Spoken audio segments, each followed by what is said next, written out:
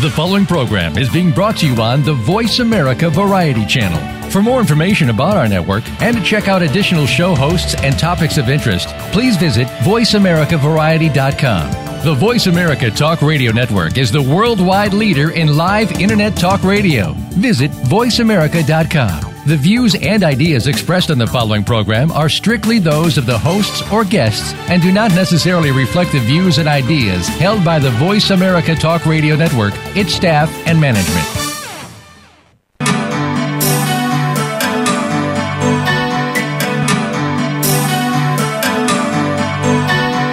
Welcome to Dr. Carol's Couch with your host, Dr. Carol Lieberman. All comments, views, and opinions are solely those of Dr. Lieberman, her guests, and callers. Now it's time to have a seat on Dr. Carol's Couch. Here's your host, Dr. Carol Lieberman. I was born in the desert. And welcome to today's edition of Dr. Carol's Couch. I'm your psychiatrist host, Dr. Carol Lieberman. Well, I have another interesting story for you today, a very inspirational story by a woman who is trying to help prevent young people from making her mistakes and finding themselves in some of the places that she found herself. And she's trying to help prevent young people who are currently in foster homes from going into the penal system, which was a part of her life as well. Her book, which will be published later this year, is called Off My Knees, From Skid Row to Sunset Boulevard. And her name is Julie Summers. So, Julie, welcome to the show. Thank you very much, Dr. Carol. Now, I know you haven't done very many interviews, but don't be nervous. I can hear a little nervousness in your voice. Okay, thank you. I'm not going to bite, and I'm not like Geraldo, although I like Geraldo. Okay.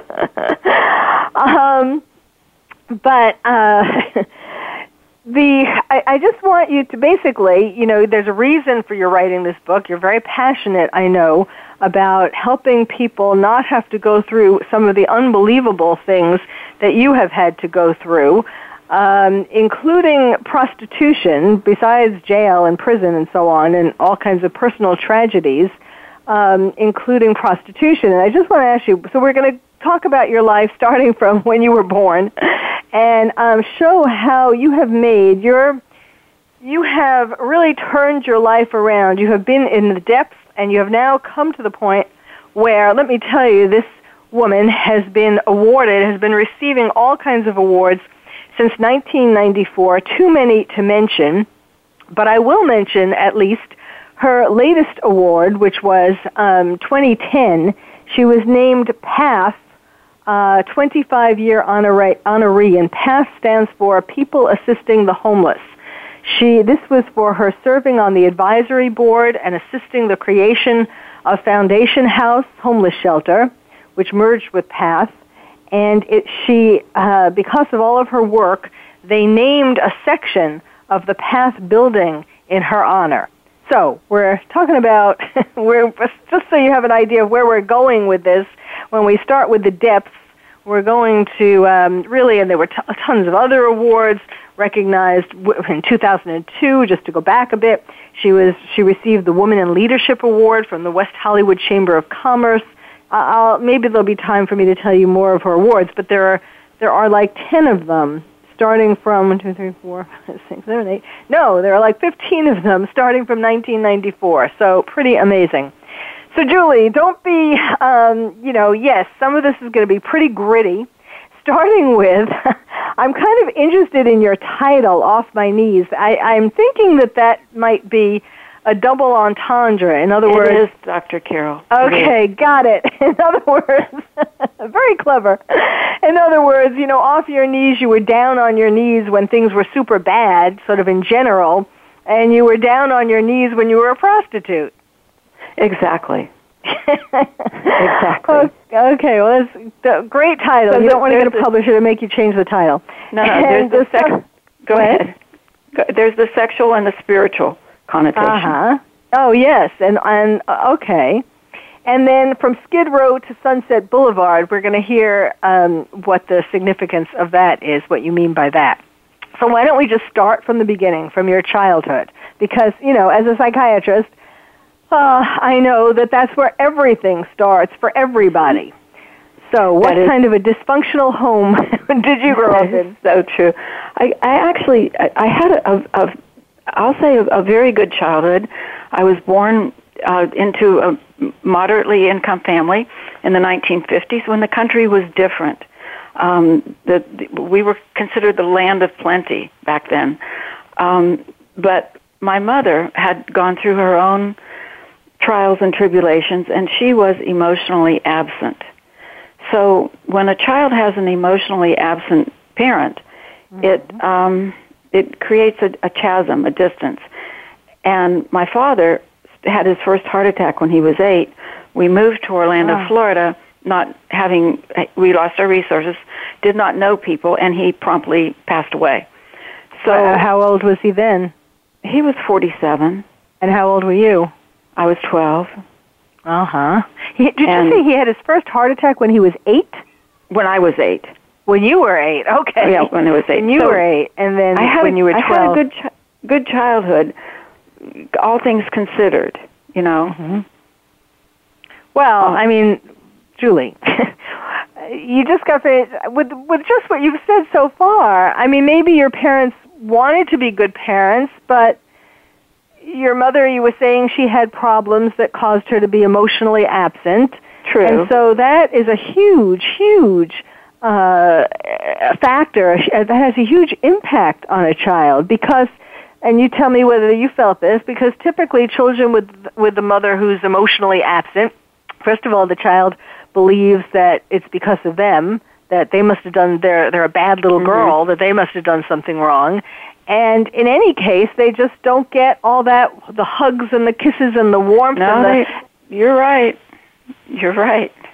So, okay, but so go ahead. I've seen a lot worse childhoods, I've seen a lot worse. Well, okay, but go ahead. So, yeah, and I loved my mother. I loved my father. I loved my mother very much. So, did you have any brothers or sisters? I do. I have 2 brothers. Were they were older? One older, 4 years older, and one 2 years younger. Uh-huh. Okay. So, yes. So, life is decisions and choices, and my mother just didn't have the ability to. She had a very bad childhood herself. She didn't have the ability to make good choices, even before my father died, but after my father died. Mm-hmm. So I had just turned 15, and she let a friend of hers that she was dating, his name was Tex, and she let him take me away to Miami for a week. And she felt that I would see the world, something that she did not have a chance to do. And he raped me repeatedly. We went from one motel to another, and I think it's because I was screaming all the time. And I didn't think we had the money for me to come home. I didn't know how to use a telephone. I didn't know how to get help. I just took it. Well, wait a second. You were 15? Right. Well, why? Okay, I don't mean to make you feel bad with some of these questions, but I know that probably my listeners are thinking this. At 15, I mean, it's not like you were 3. At 15, why didn't you go to at a motel? Why didn't you go to when he was checking in? Why didn't you scream at the person who was checking you in from the hotel, "I'm being kidnapped," or "He's raping me," or something like that? I had just turned 15. I was maybe 2 weeks into 15, 3 weeks into. So, and I didn't know, I don't know why I didn't. I don't know why I didn't. Were you scared he was going to hurt you? I had been a very obedient child. Mm-hmm. I'd obeyed all the rules. The meals were always on the table. And I don't know why I didn't. Why didn't I pick up the phone and call today's child is much more aware. Yes, that's true. Yes. Yeah. And I go back to, I didn't think we had the money for me. I thought if I called my mother that there was not enough money to get me back home. Uh-huh. Okay. That was a big thing. That was a big factor. Okay. But, it's a very valid question. I mean, it is true that today there is a big difference. So this was like 1960 something? Yes, exactly. And there wasn't as much in the news about, kids getting kidnapped or raped or, what to do about it, or kids were kind of a little more innocent in those days. Right. So, and okay. You talk about the phone in the room. You had to call the operator and call somebody, and that cost money, and I didn't know how to do that. Mm-hmm. I don't know. It's a good question. I don't know why I took it. Well, looking back, do you think that, what happened when you got home? Nothing. I mean, well, everything, because, of course, my whole life had, been changed. But I didn't tell anybody. I didn't tell my mother. I didn't tell anybody. Huh. Okay. Yeah. Which is why didn't you tell your mother? Because I was afraid that I knew she had a very bad temper, Dr. Carol, and I knew that she would go kill that man. Huh. Literally. Okay. Were you ever abused before then? I mean, physically abused by your parents? No, not at all. Okay, all right. So go ahead. So you were, of course, that was an incredibly, incredibly traumatic week. So then, right. What did you do when you got home? I took a bath. My mother was facing the opposite direction in the bathroom, putting her makeup on in the mirror, and she said, "Did you have a good time?" And I said, "Yes," and a few tears rolled down my cheeks, and that was it. I held everything inside. Wow. Did you feel that your mother your mother didn't want to lose this man? Oh, he never came around again. He never came back. He never came back to your home? No. Oh my goodness. So was she heartbroken? I mean, it seemed. Did you think that maybe this was her way of trying to keep him to be around her? That Oh no. It was not. No, that wasn't the case. Because of her dysfunction, she actually had kind of an interesting childhood. When her mother was 6. Her mother put her into an orphanage. First of all, I don't know if her parents were married, but her mother put her into an orphanage. She was adopted by her aunt and uncle, and then her uncle raped her from the age of 12 to 18. So my mother was broken, and there wasn't. I loved her. I don't mean to, but she was broken. I say in the book, like Humpty Dumpty, she couldn't be put back together again. So there wasn't the conversation of a regular family. You just didn't talk about things, and that's. It took me until I was 40 years old when I went to my first psychiatrist, and she said to me, "How do you feel about something?" And that's the first time anybody had ever asked me, "How do you feel about something?" So, yeah, you can appreciate that. So we still have lots of other interesting things in your life to go to, but I'm just this is just really overwhelming. So when he didn't come back... I turned out fine, Dr. Well, wait. Carol. When he didn't come back, was your mother broken-hearted? Like, she must have expected him to continue the relationship with her, right? It was never mentioned. Okay. She was, all right. She was on Black Beauties at that time, too. She was trying to cope with her own life. Okay, so go ahead. So what did you do next? So I had a miserable high school period, 4 years, where I just couldn't relate to anything or anybody. And then when I was 18, I got pregnant. So that back in the 60s, Dr. Carol, people didn't talk about unwed pregnancies. There was no thought of, you didn't keep the child. People didn't talk about unwed mothers. So I had the child and came home, and a few months went by, and it's an emotional and a hormonal thing. I wanted my child back. So I looked in the yellow pages. So wait, so you gave your child up for adoption? I did. I gave him up for adoption. Uh-huh. I mean, was that something that your mother told you to do, or did you decide that on your own?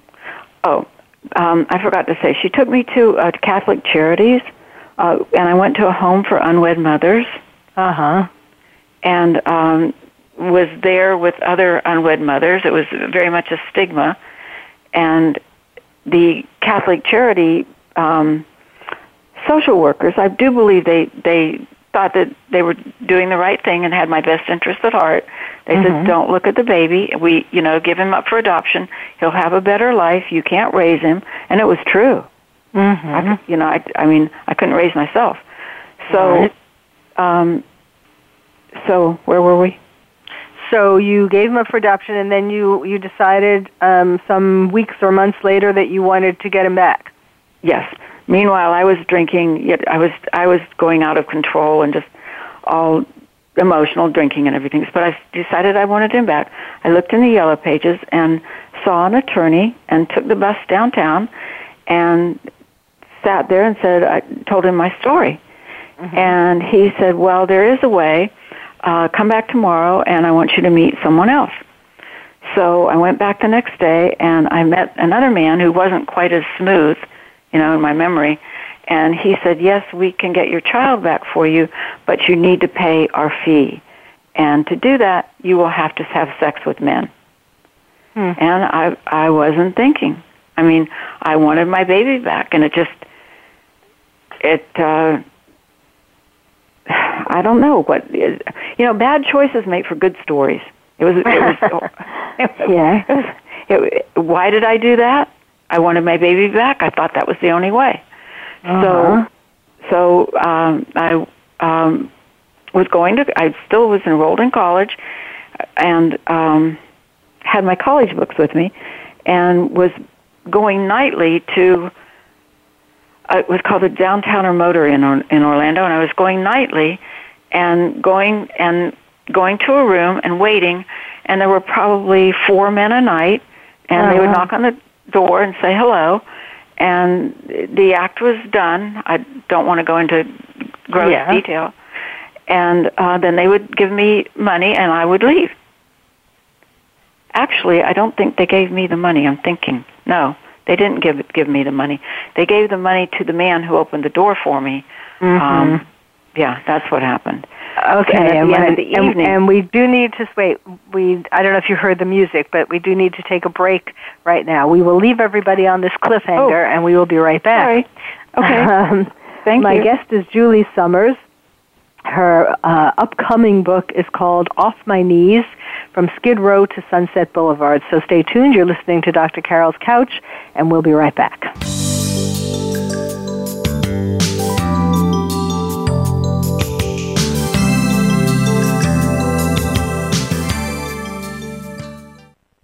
Ask the experts. Call toll-free right now, 1-866-472-5787.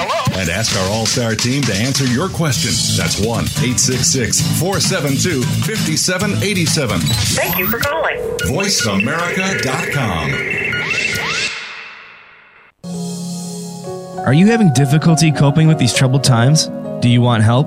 Then contact Dr. Carol Lieberman today at www.drcarol.com. Dr. Carol is a certified psychiatrist who not only has won an Emmy, but is a regular on top television shows like Oprah Winfrey and Larry King. She's here to help you through books, CDs, and helplines. Having trouble relaxing?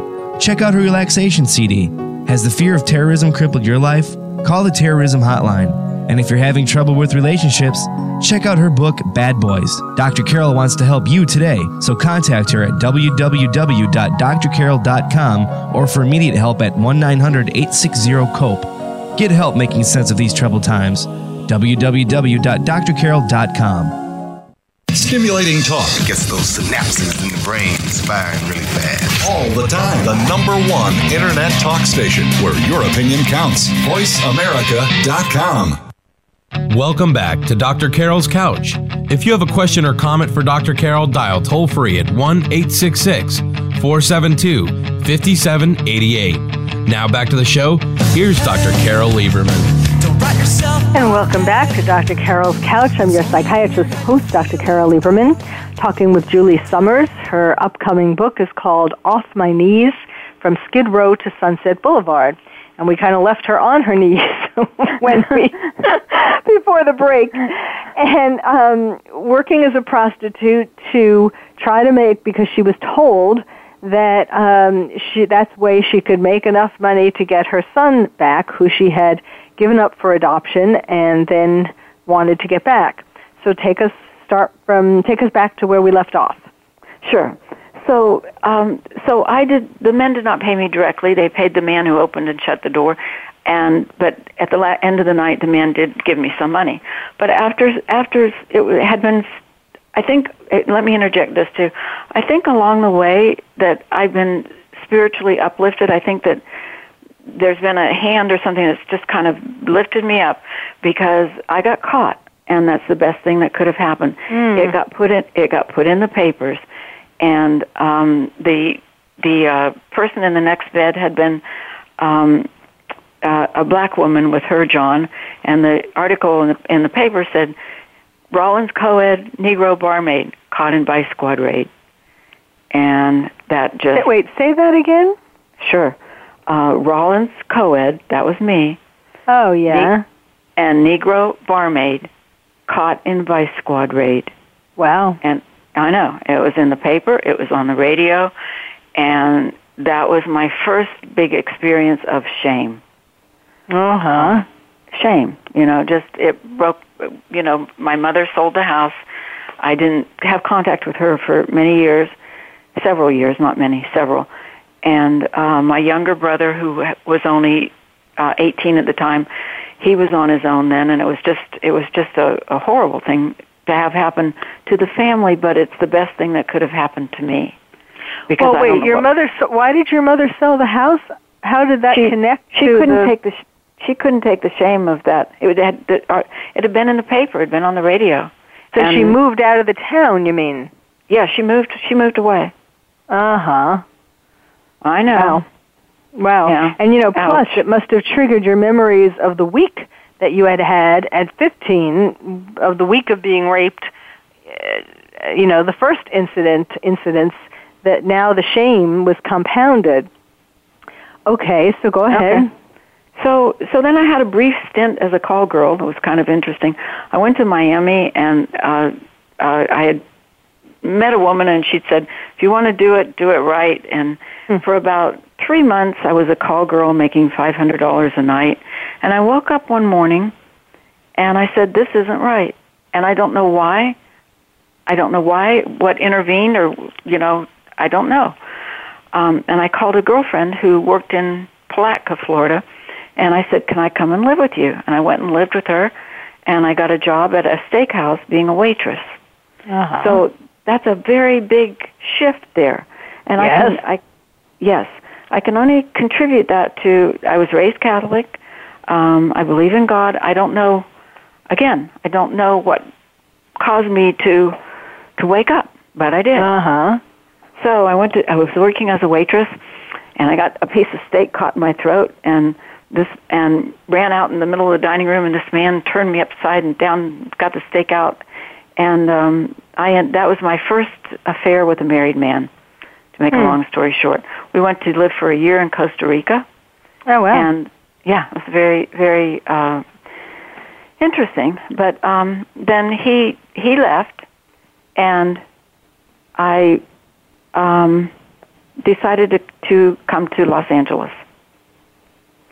So I had a car. It was an old car, and I drove out here. And the heater didn't work, and when it was cold, the roaches would crawl up my arms.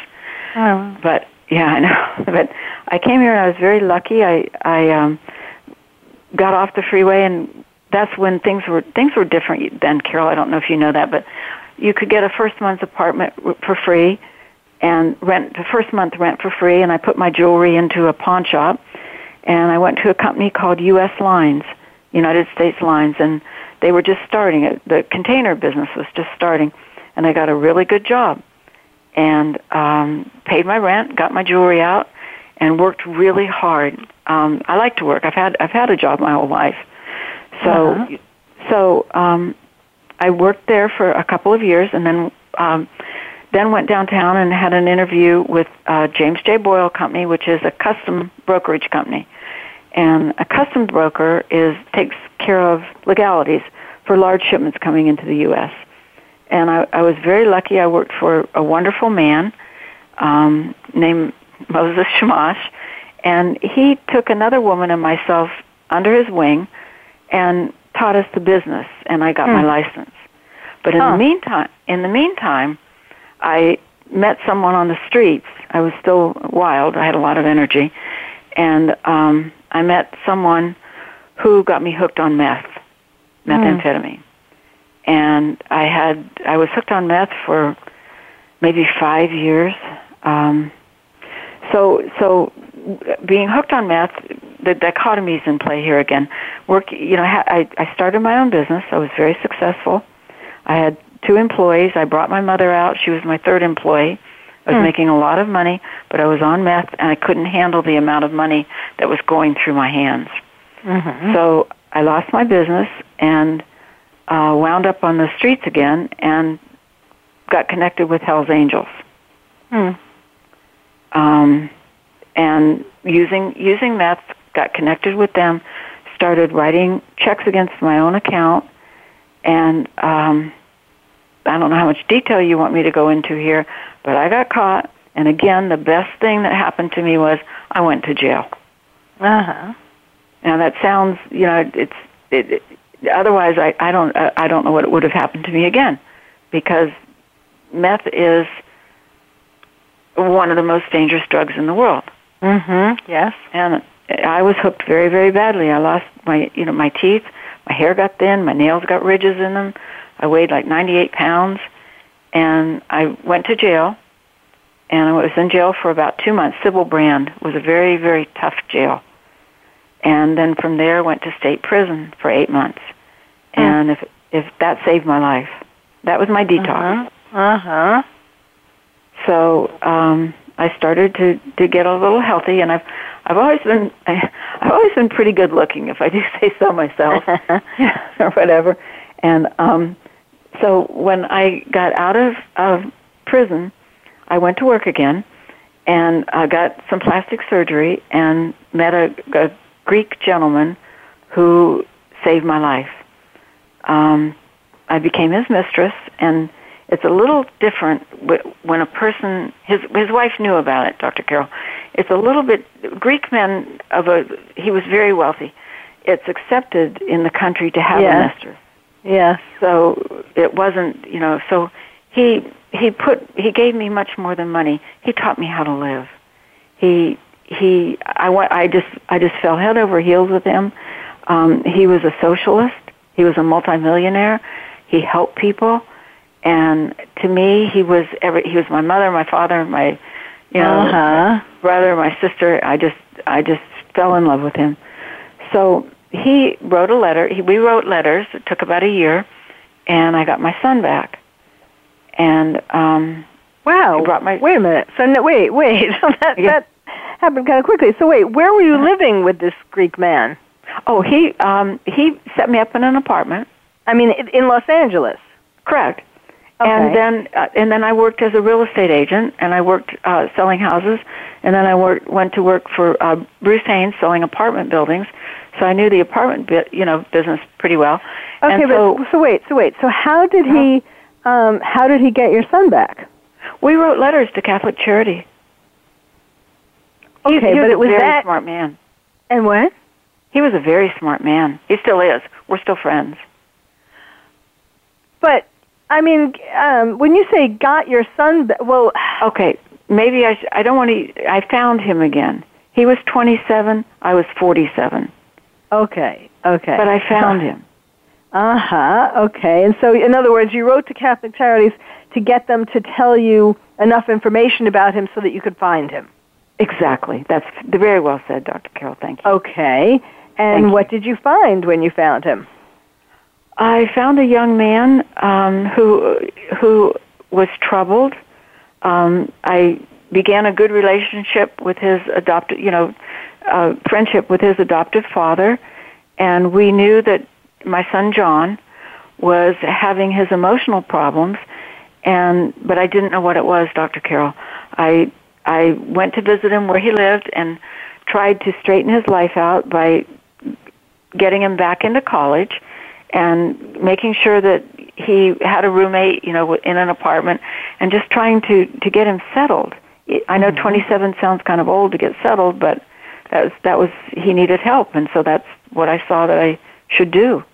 And why do you think, why was he having these emotional problems? Was his mother still alive? Like you said, you made friends with his adoptive father. And his father, neither he nor his father got along with his mother. I do not know why. I do not know why.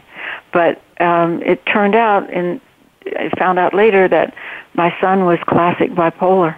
And I didn't know what bipolar was. I kept saying, go get your thyroid checked. I mean, I knew something was wrong, but I didn't know bipolar. And a blood test later proved it, that he was just classic bipolar. Okay, well, it wouldn't be really just a blood test. I mean, it really is he went to a psychiatrist, right? The diagnosis really isn't through a blood test. Well, when he went to a psychiatrist after he threw himself out of a 3-story window in Texas. So he didn't hurt himself badly, but I went there to stay with him and saw that his life, again, wasn't in order, and so I had to take him down the stairs on a wooden stretcher, took him to a psychiatrist or a psychologist, I don't know which one, sorry, and the doctor took a blood test and said, your son is bipolar, but he also talked to John. Okay, I mean, that, you really, I don't know what he was, you can't really, I mean, it has to be through clinical exam and questions and meeting with the person that, well, I mean, otherwise everybody would be having, I mean, that's just not really the way to do it, but I mean, maybe it's just the way the psychiatrist or psychologist explained it. But anyhow, did he give him medication? That was the problem. And let me backtrack a little bit. John had tried to kill himself before. He'd taken his car and put the gas in it. That's why when the doctor said he was bipolar, it fit. Yes. It seemed to fit. Yes, yes. With the ups and the downs and the getting his life on track and then ruining it. And so, yeah, I accepted that. I just yes. I mean, it's probably it. true, but one would think it was one would hope that it was from his psychiatric examination of John. But anyhow, so go ahead. He talked to him for about an hour or two, because I sat there and I was right beside him. And he later told me, he called me, he said, your son is bipolar. Okay, and did he give him medication? He did. So, of course, I said, what's bipolar, and went out and read every book I could. But yeah, he gave him medication, which John did not want to take, like a lot of people. And I couldn't stay with him all the time. I couldn't be with him. He lived in Denver. I came back to Los Angeles, and he went back to Denver and took his medication for a while, went to therapy for a while at the VA clinic, and the contact between us became not as good. Prior to that, it had been good. Well, yeah, prior to, yes, like how did he, when you found him, what was that like? What was that meeting like? I was euphoric. Oh my God, it was a type of love. I mean, I found the child that I'd given up for adoption. I found my son. I didn't have much family. I thought, oh my goodness, thank you, God. Yes, and how did he react? The same way. The same way. So I took him to meet my older brother, my younger brother. I had him visit with me in Los Angeles. He met the Greek gentleman. I went to Denver. Whenever he would call and say, he called me Mother. Whenever he would call and say, I need to see you, Mother, I would go. Didn't matter. I mean, so we spent quite a bit of time together over a period of years. And quite a few holidays, and I knew something was wrong, but sometimes a person just doesn't see the depth of it. Yes, I mean, that's actually the big difficulty with people who are bipolar. When they're in their manic phase, they think they don't need medication, or they don't want to take medication because that cuts the high down, makes them feel sort of normal, like not high and not low, but they like the highs. So it is hard. So, and I couldn't live with him and make him take his pills, you know. Mm-hmm. So I was living in an apartment building that my Greek friend had helped me buy, frankly, and I was managing it, and there's 24 units near Sunset Boulevard. So I was busy with working. It was work, Dr. Carol. Mm-hmm. Mm-hmm. I did everything. I managed it. I did the paperwork. I did it all by myself. Uh-huh. And then, meanwhile, I was active in the community, and my relationship with John just wasn't as close. But I didn't see the danger. I just didn't see the danger. So then in 2007, I got a call from the coroner, and he said, "Are you John Trainor's mother?" And I said, "Yes, I am," because he'd listed me as his mother everywhere. And he said, "Well, your son is here. He's dead." Oh my God! And how did he die? He took a shotgun and blew his head off. Oh my God! And did you find out? Did you ever find out what was happening? What was the final precipitating factor? He left a suicide note. Oh yeah. And when the detective called me and said, "Do you want me to read it to you?" The detective said, "Do you want me to read this to you?" And I said no, because I knew if I did, I wouldn't come back. What do you mean? I wouldn't. It was such a shock to hear what had happened that, and I went to bed for a year. By the way, I went into shock. But the night that it happened, when the detective called and asked me that, I said no, because it would have been too much. I would have lost my mind. Okay. Well, we need to take another break. It seems that these breaks come at these emotional moments, but then your life is one big roller coaster of emotional moments.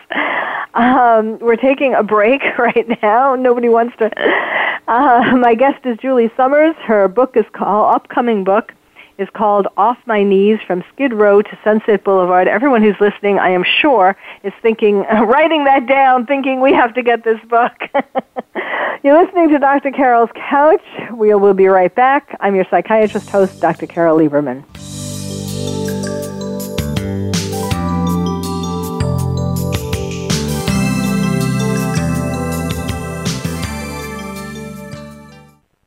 Ask the experts. Call toll-free right now, 1-866-472-5787. And ask our All-Star team to answer your question. That's 1-866-472-5787. Thank you for calling. VoiceAmerica.com. Are you having difficulty coping with these troubled times? Do you want help? Then contact Dr. Carol Lieberman today at www.drcarol.com. Dr. Carol is a certified psychiatrist who not only has won an Emmy, but is a regular on top television shows like Oprah Winfrey and Larry King. She's here to help you through books, CDs, and helplines. Having trouble relaxing? Check out her relaxation CD. Has the fear of terrorism crippled your life? Call the terrorism hotline.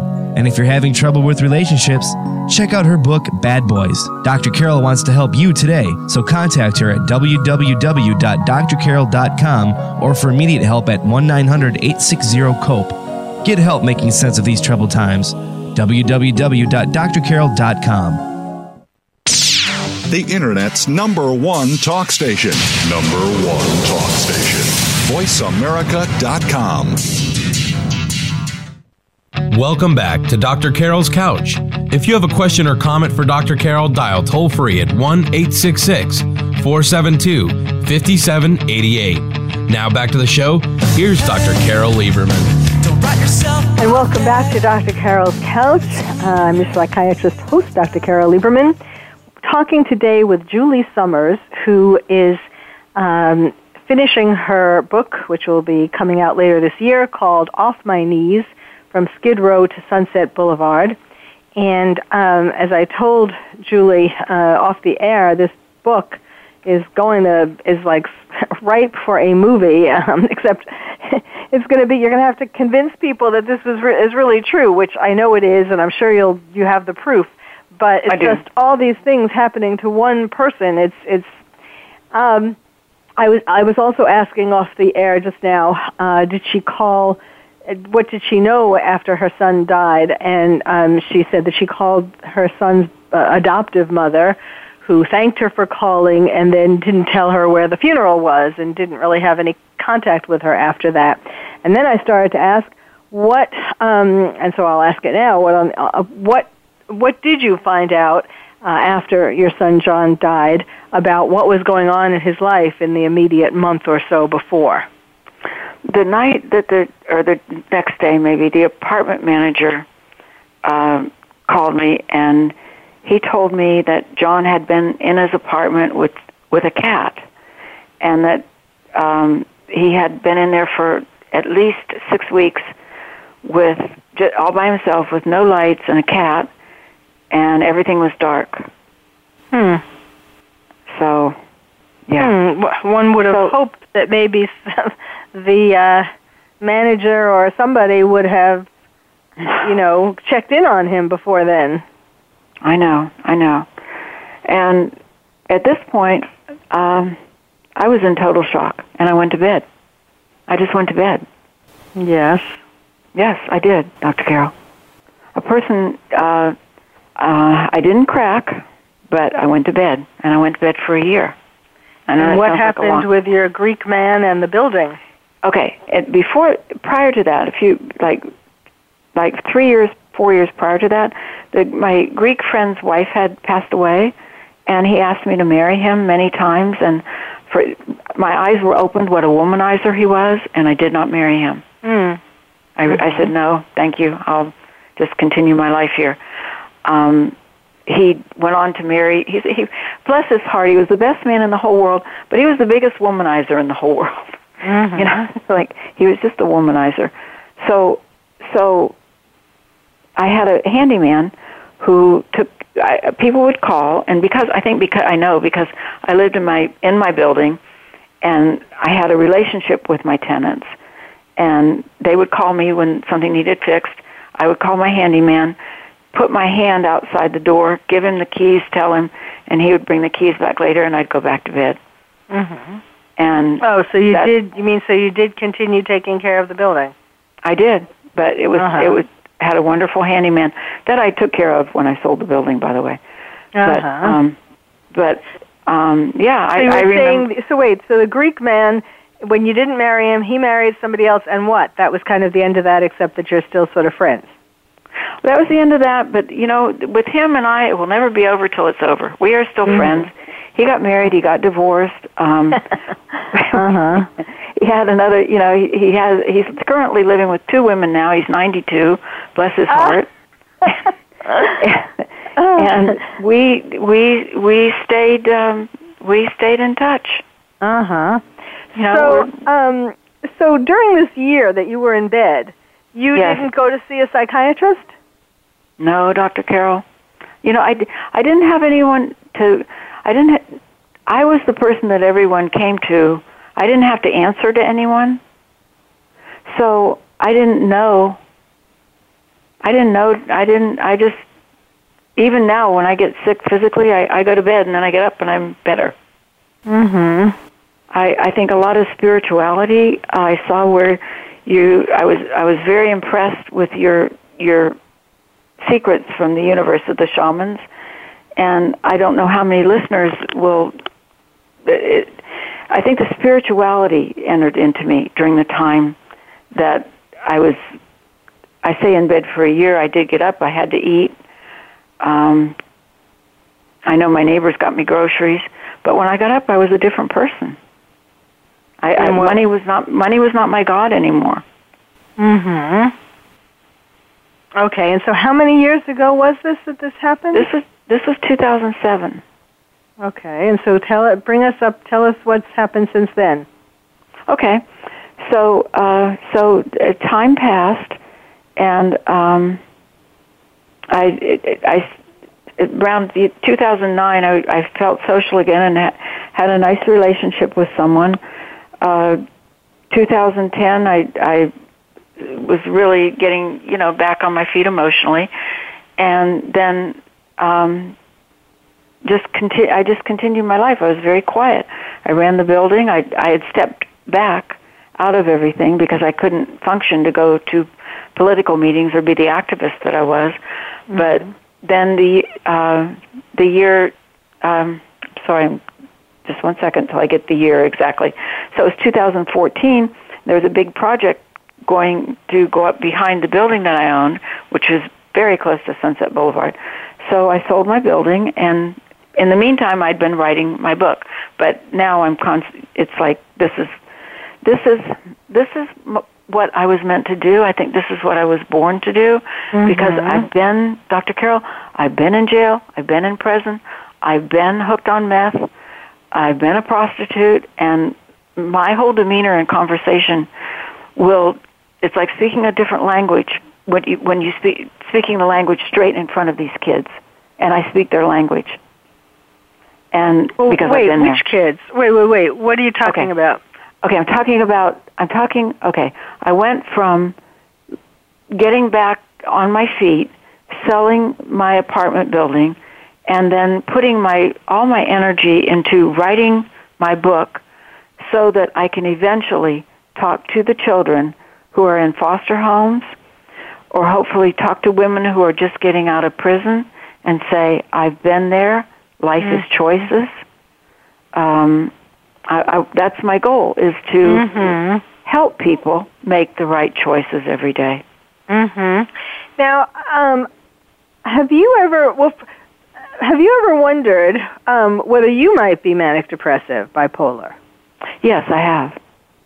But you haven't ever. But you mentioned seeing a psychiatrist. So you've seen a mental health professional or mental health professional? Yes, I did. Yes, she was very good. And that was in what year? That was about 1998, 1999. Oh, a long time. Okay, and that was it? That was the only time? Yes, but I spent a year with her. Yes. Well, did she say? Did you talk about possibility of being bipolar? Yes, evidently she did not think that I was. I've thought, I've thought perhaps I was, because of course sometimes I get depressed and sometimes I feel better than other times, but usually I'm on a pretty even keel. I couldn't have done what I've accomplished, Dr. Carol, and been manic depressive. Well, to play devil's advocate, sure. It seems like when you were running the building, that is for one person. I mean, I know people who manage and own buildings, and it is a very time-consuming, energy-consuming job. It's not like you just sit in your apartment and wait for people to bring you rent money. So true, it was a big job, but I liked it. I really enjoyed it. But let me ask you, do you know who the father of your son was? I knew it was one of two people, and when I first looked at him, I knew which one was the father. So did you ever try to when you were pregnant or after you had the baby, did you ever try to contact the father? Because at the time when I was pregnant, I didn't know which one for sure was the father. Yes. No, but in looking over the notes that I had from Catholic Charities, my mother seemed to know. She had the mother's intuition. So she visited the father of my child. Yeah. And they, what do you say? I never had any further contact with him. So no, I never called him. I figured he was married, had his own life. Oh, he was married. Okay. Well, this was later. I mean, when I found my son, I figured that... No, but what about at the time that you were pregnant, or at the time that you... Oh, I didn't know which one was my father. That was shameful, too. I know, but sometimes people tell both men, or however many men, that they may be the father. Like you weren't in a relationship with either of these men. Correct. And what? Did you think that they wouldn't want to be in a relationship with you if you that they wouldn't step up? Of course. It was very shameful to be pregnant in 1966, 65. Yes. It was, again, I go back to that word. Which, But they weren't married at that time, were they? Or were no, they? they were both single. Okay. I mean, what I'm trying to figure out is, do you think, I don't know how much you knew either of these men or the man who you think was the father, but did you see anything and I don't know how well you knew him, but looking back, do you think that he was bipolar? I don't know anyone in my family who was bipolar, the history of it, so I don't believe that the father of my child was bipolar, but it skips 4 generations as a rule. No. No? I don't know where you're getting all this information. I mean, it's sad because there's a lot of misinformation out there. No, it doesn't. There's no specific number of generations. A mother or a father can have a bipolar mother or father can have a bipolar child. Or it could be a grandmother, or it could be an aunt or an uncle. That's true, too. Forgive me for miswording that. No. I think forgive me for that. I think it's nothing. You don't need to be forgiven. There's a lot of misinformation out there. I'm glad you're bringing up these things because that is a big problem. That in general, there's a lot of misinformation about mental illness out there, and so I'm glad that you're bringing up these things.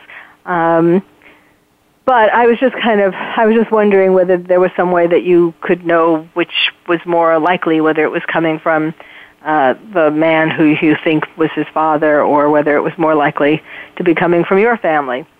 But okay, I don't believe so, because the Catholic Charities did extensive questioning. Uh-huh. And to the best of my knowledge, no, the biological father was not bipolar, neither was anyone in his family. Uh-huh, I see. You mean before they placed the child, they were... Exactly. Uh-huh. Exactly. Well, I mean, I guess the only reason why that is significant now is just that it's something for you to, just if... I mean, you're probably... What? I wondered, of course. Yes. Well, I do recommend that people, when someone has had as traumatic a life as you have, and most of it not, you can't really take, yes, everybody makes choices, but you certainly didn't make the choice to start off with to go with your mother's boyfriend, or who then raped you for a week, and that kind of started things off. Of course, and having the problems that we talked about in terms of your mother and father. But I mean, so you didn't choose to be raped as a 15-year-old, and a lot of other things you didn't choose to.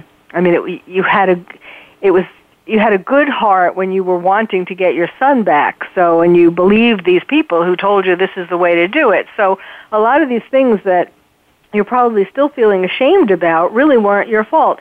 Oh my goodness, I'm looking at the clock. We're like, we're so close to the end of the end of the time, the end of the show.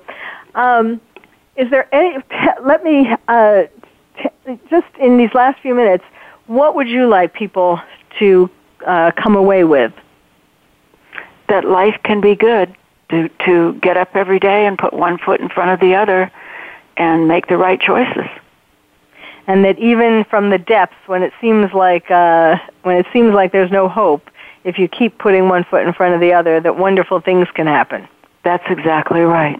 Because I just want to reiterate, because I think you were a little too humble to kind of get into it, but obviously you've had a very in the years when you did work your way up from the depths. You did have a very, very exciting, a very wonderful, a very community service-oriented life, and I just mentioned a couple of the awards, but really from 1994 to 2010, and I'm sure there are more in your future, you've been awarded many, many awards, so this is, you've really proven how a person can make it from the depths. Again, the name of the book that you will be seeing in your bookstores before the end of the year is called Off My Knees from Skid Row to Sunset Boulevard. And Julie Summers... What? May I say one thing, Dr. Carol? Yes, quick. Anyone who's listening can contact me at the email offmykneesthebook@gmail.com. Okay, offmykneesthebook@gmail.com. That's great. Well, Julie, thank you so much for sharing your story, and I do hope your book, not only that your book is successful, but that it gets made into a movie. Thank you very much.